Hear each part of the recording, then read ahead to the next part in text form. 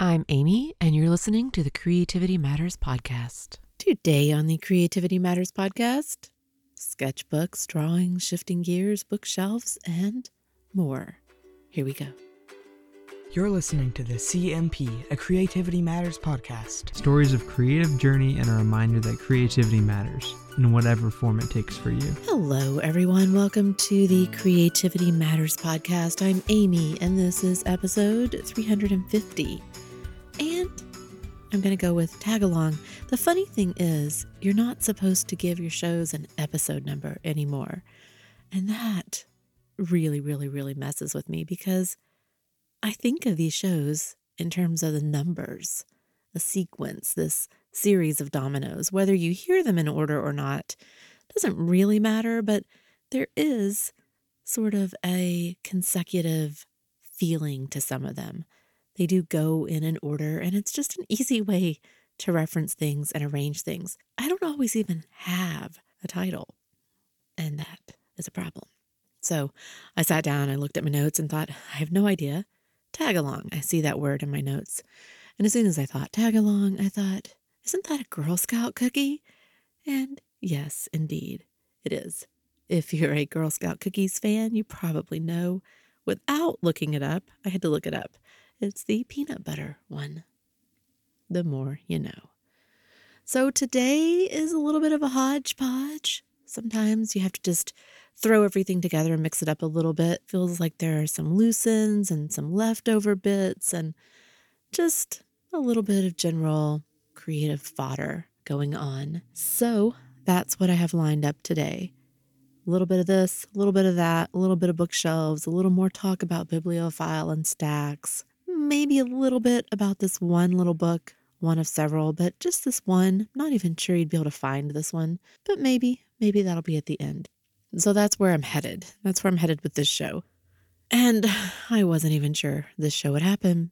I couldn't really pull all that fodder together, but really part of the problem is I think that months should really start on a Saturday. They should start on the weekend. I just can't seem to wrap my head around starting on non-weekend days. So I've been sitting here this morning and thinking about what I want to work on in March. Although I really made decisions. I made some decisions yesterday because I wanted to start some things on the first of the month, just in case those were the things I wanted to do all month. That's just me. So I went ahead and did some things knowing that they might show up on my, I think I'm really going to do this for March list. And then this morning I sat and I started making an actual list and saying, well, what do I really want to do? Because it felt like this month I had a whole bunch of things. There were sort of too many things. Just all of a sudden, there were too many things that I thought, oh, well, I was going to do that. And oh, I wanted to do that. And yeah, I can't do all of those things. I really can't. I'm really, really practical about that. I always encourage you to be practical about that too. But I am really practical about that. So I jotted some things down. And of course, the whole time I was wishing that I was much nicer and neater about how I do it and wishing that my system was tidy and color-coded, like the awesome planner video I watched and shared the other day. I love how those things look, and I can't quite figure out how to turn my stuff into that. I really can't, but I do love to look. A few of the projects or goals that I wrote down are carryovers or tag-alongs. They are tag-alongs. Some of these things, they appear and they reappear and they recur over and over and over again every month. Every month, I think that seeing them in my mix, just on my planner page, on my goals page, I think that if I see them there, it will really move me to start or do or tackle or try, bring these things into being. And some of these things have been tag-alongs for years. I'm not kidding. Years. Every month, I think this will be the month. I'm really gonna do it. I'm going to focus on that this month. And sometimes I'm really there. I'm right on the edge. I'm at the precipice thinking, I am going to do it. I'm going to get a piece of paper out and start that today. And I might think of it another 28 times in the month and still not do anything. But they end up on my list for the next month. So every month I think, maybe I should just not put it on the list. And as soon as I think that, as soon as I think it, I think, oh, whoa, no, no, no, no, no. No, no, no, no, no. Because if I don't list it, it's going to disappear.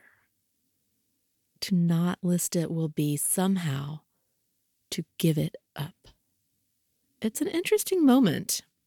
It is an interesting moment because I don't think that's a unilateral thing. It's not true for every project. There are some projects that I think, oh, I would really like to do that, but no, not this month. I don't put that on the list.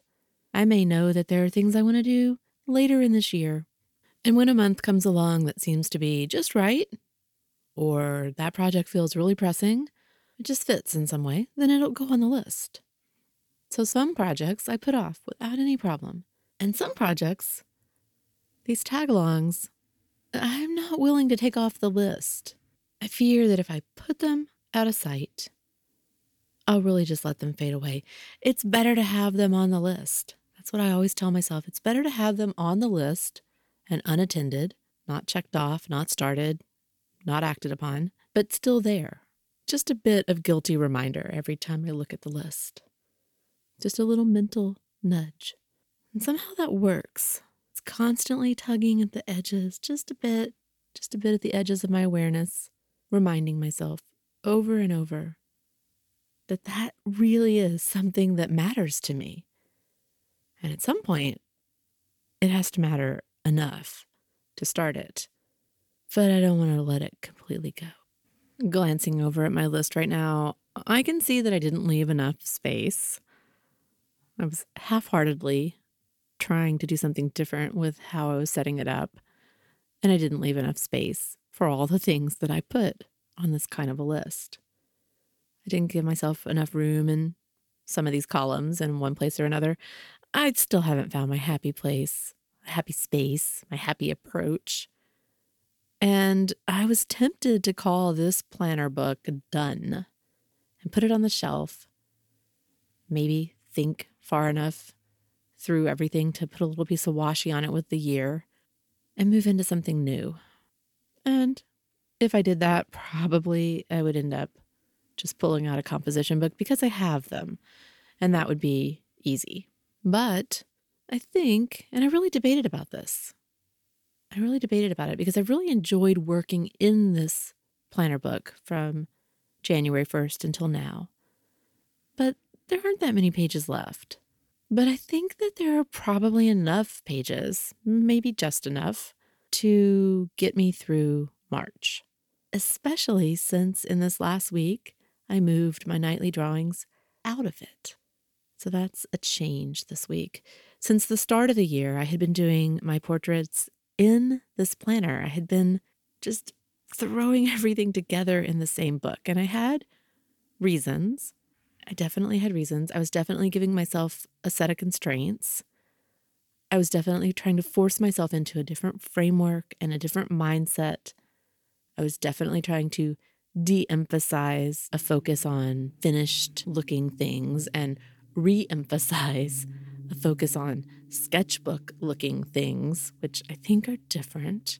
So it was a way to give me a box almost to work in. Unusual paper, dot grid paper, paper that's super thin, different size.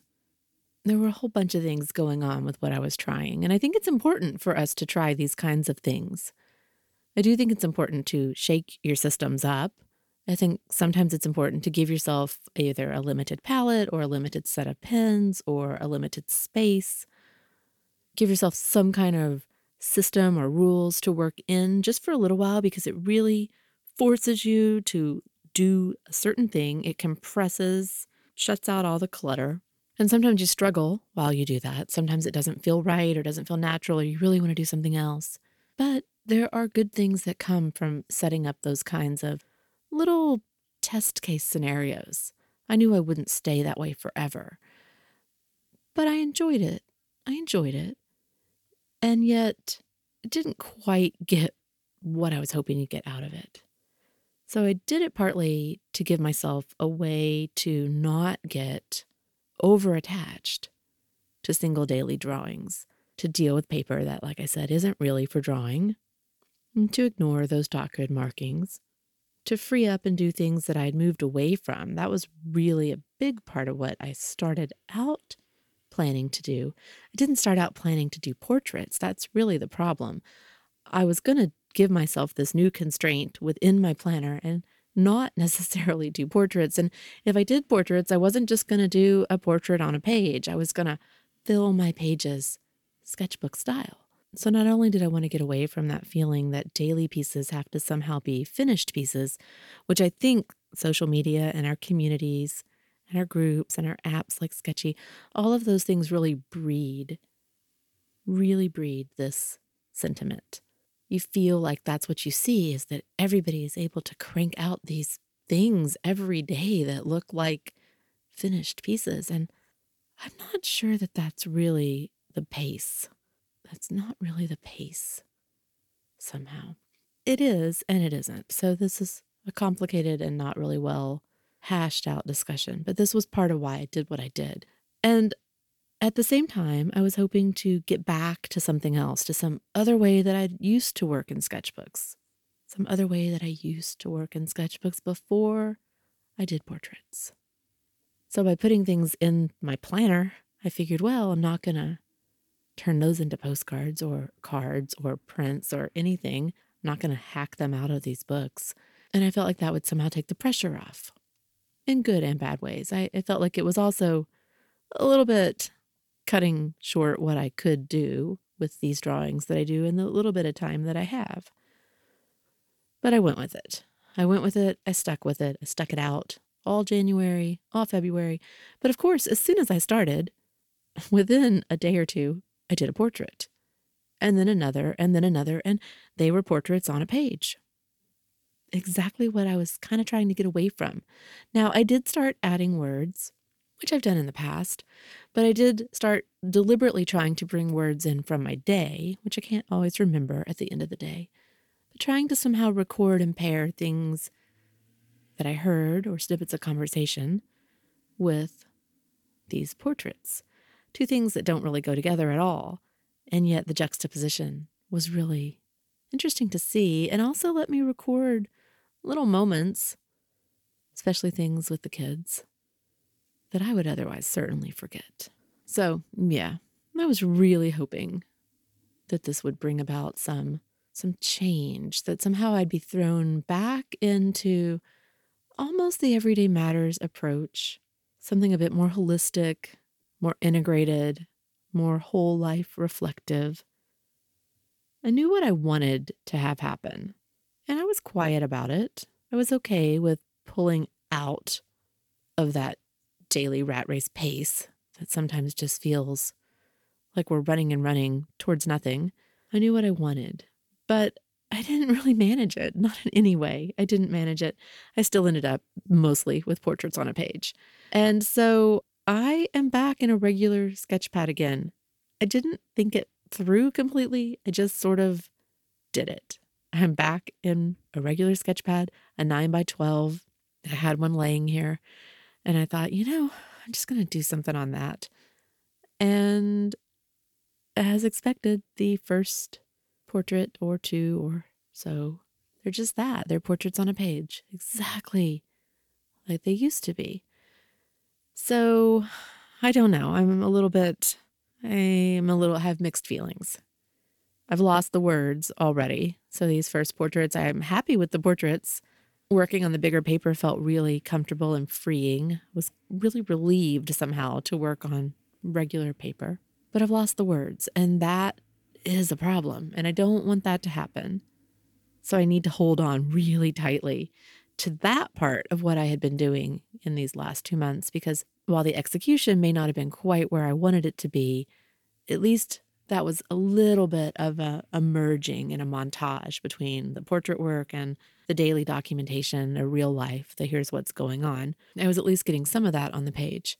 So I still have some settling in to do, trying to make it so that I don't just end up with a portrait on a page. But like I said, I am glad to be back on drawing paper again and the bigger paper. Whether I fill it or not, I like having the space. So I do have mixed feelings about the slight pivot. This pivot I did this week, I didn't even expect to pivot. I thought I was going to finish out this entire planner, go all the way through until I ran out of pages. And I actually spent a lot of time over the last few weeks evaluating and looking at these kind of planners, thinking I would do the same thing again. So pretty much no one is more surprised than I am that I started this other pad of paper this week, and that I sort of have now said to myself, yeah, I like keeping the drawings separate from the daily to-do lists. And I know that there's a lot of truth in that. So I may go back and forth on that a million times in the next decade. You may hear me say it one way or the other and just completely jump back and forth across the line. But yeah, right now I know that that's kind of true. I kind of want to keep them separate. If you show up at my house or we meet in a coffee shop and I'm going to show you a set of drawings, I don't really want to hand you my to-do lists. I'd rather just hand you a sketchbook. And I hate that because the everyday matters kind of thing that I want would still probably be a little more journal-esque than I definitely want to hand over too. So it gets mixed up.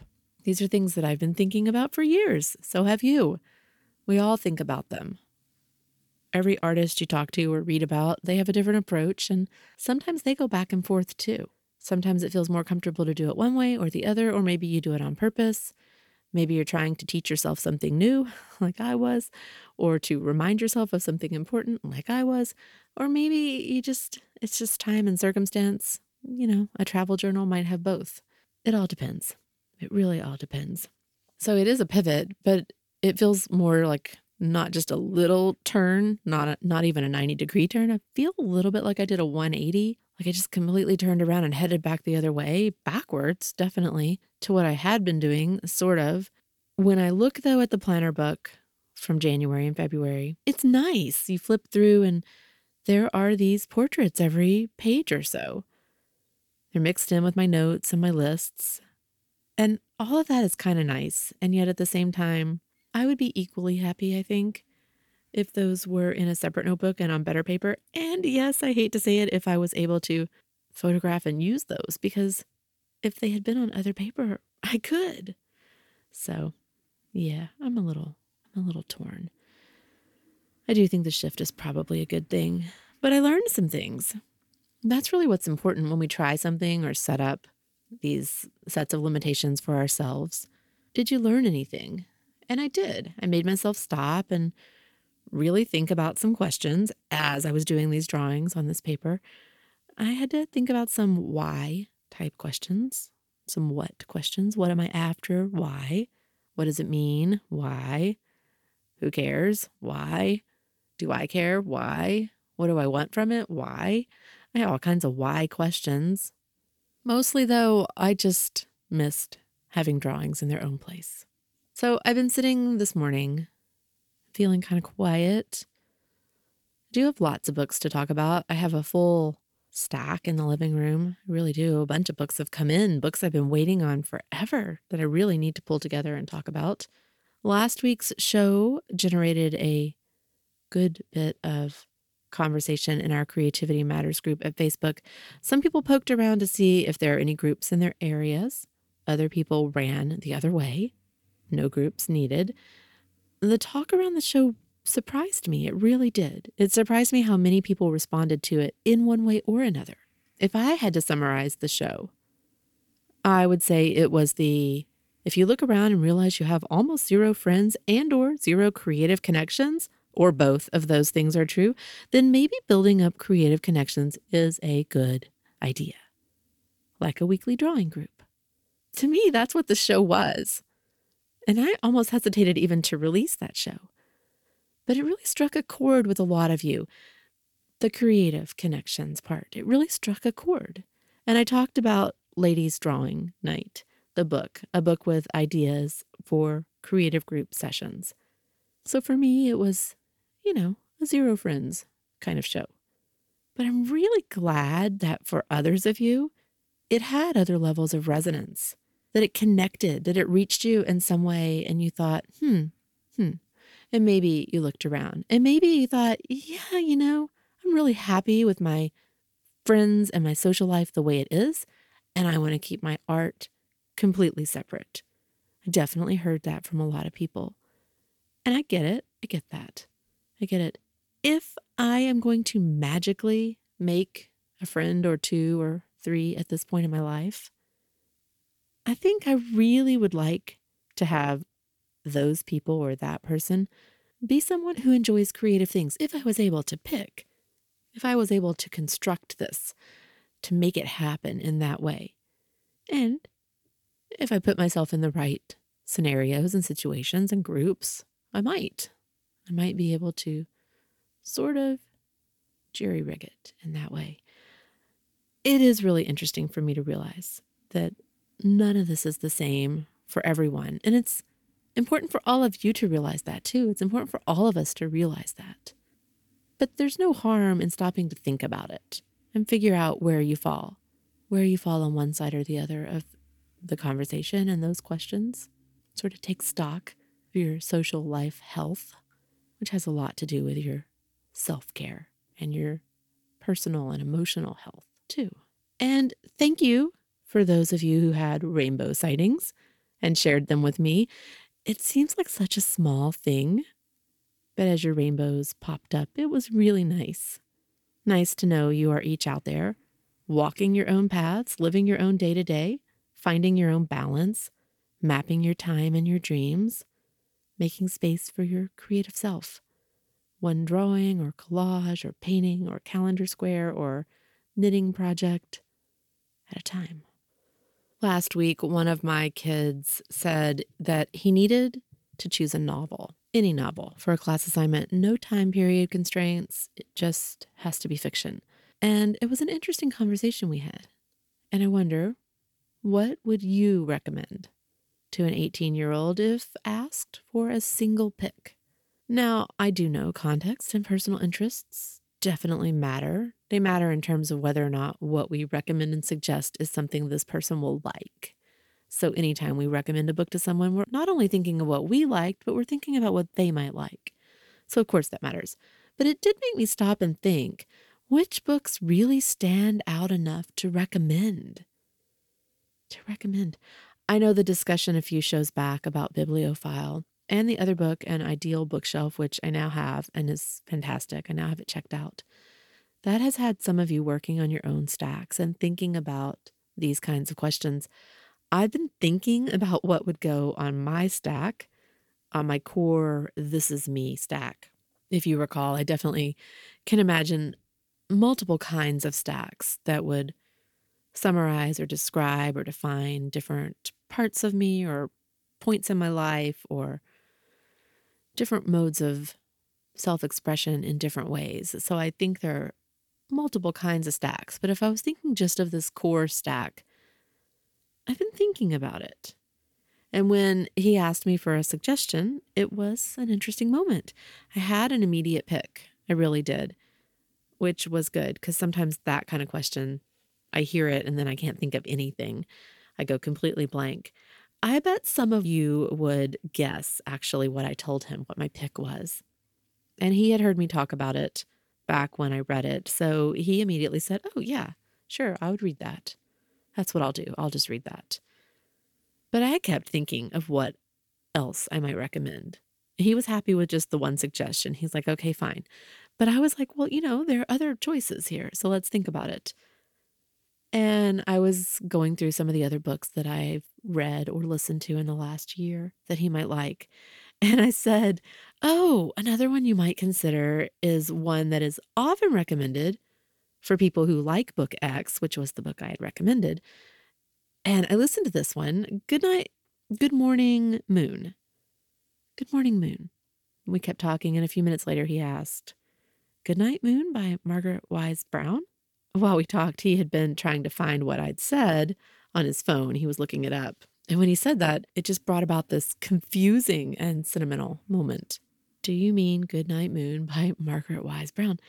Definitely I had this jumble of time and space, things falling and tumbling and colliding. Good night, room. Good night, cup. Good night, spoon.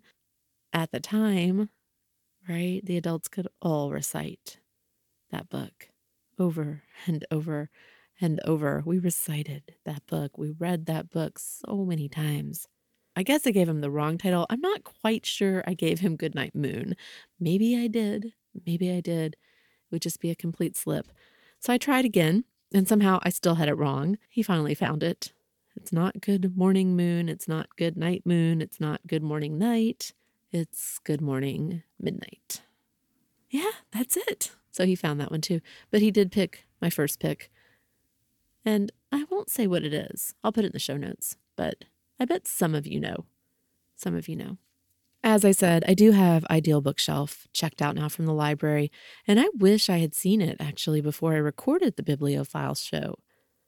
It ties in perfectly with the discussion in that show about crafting your own stack.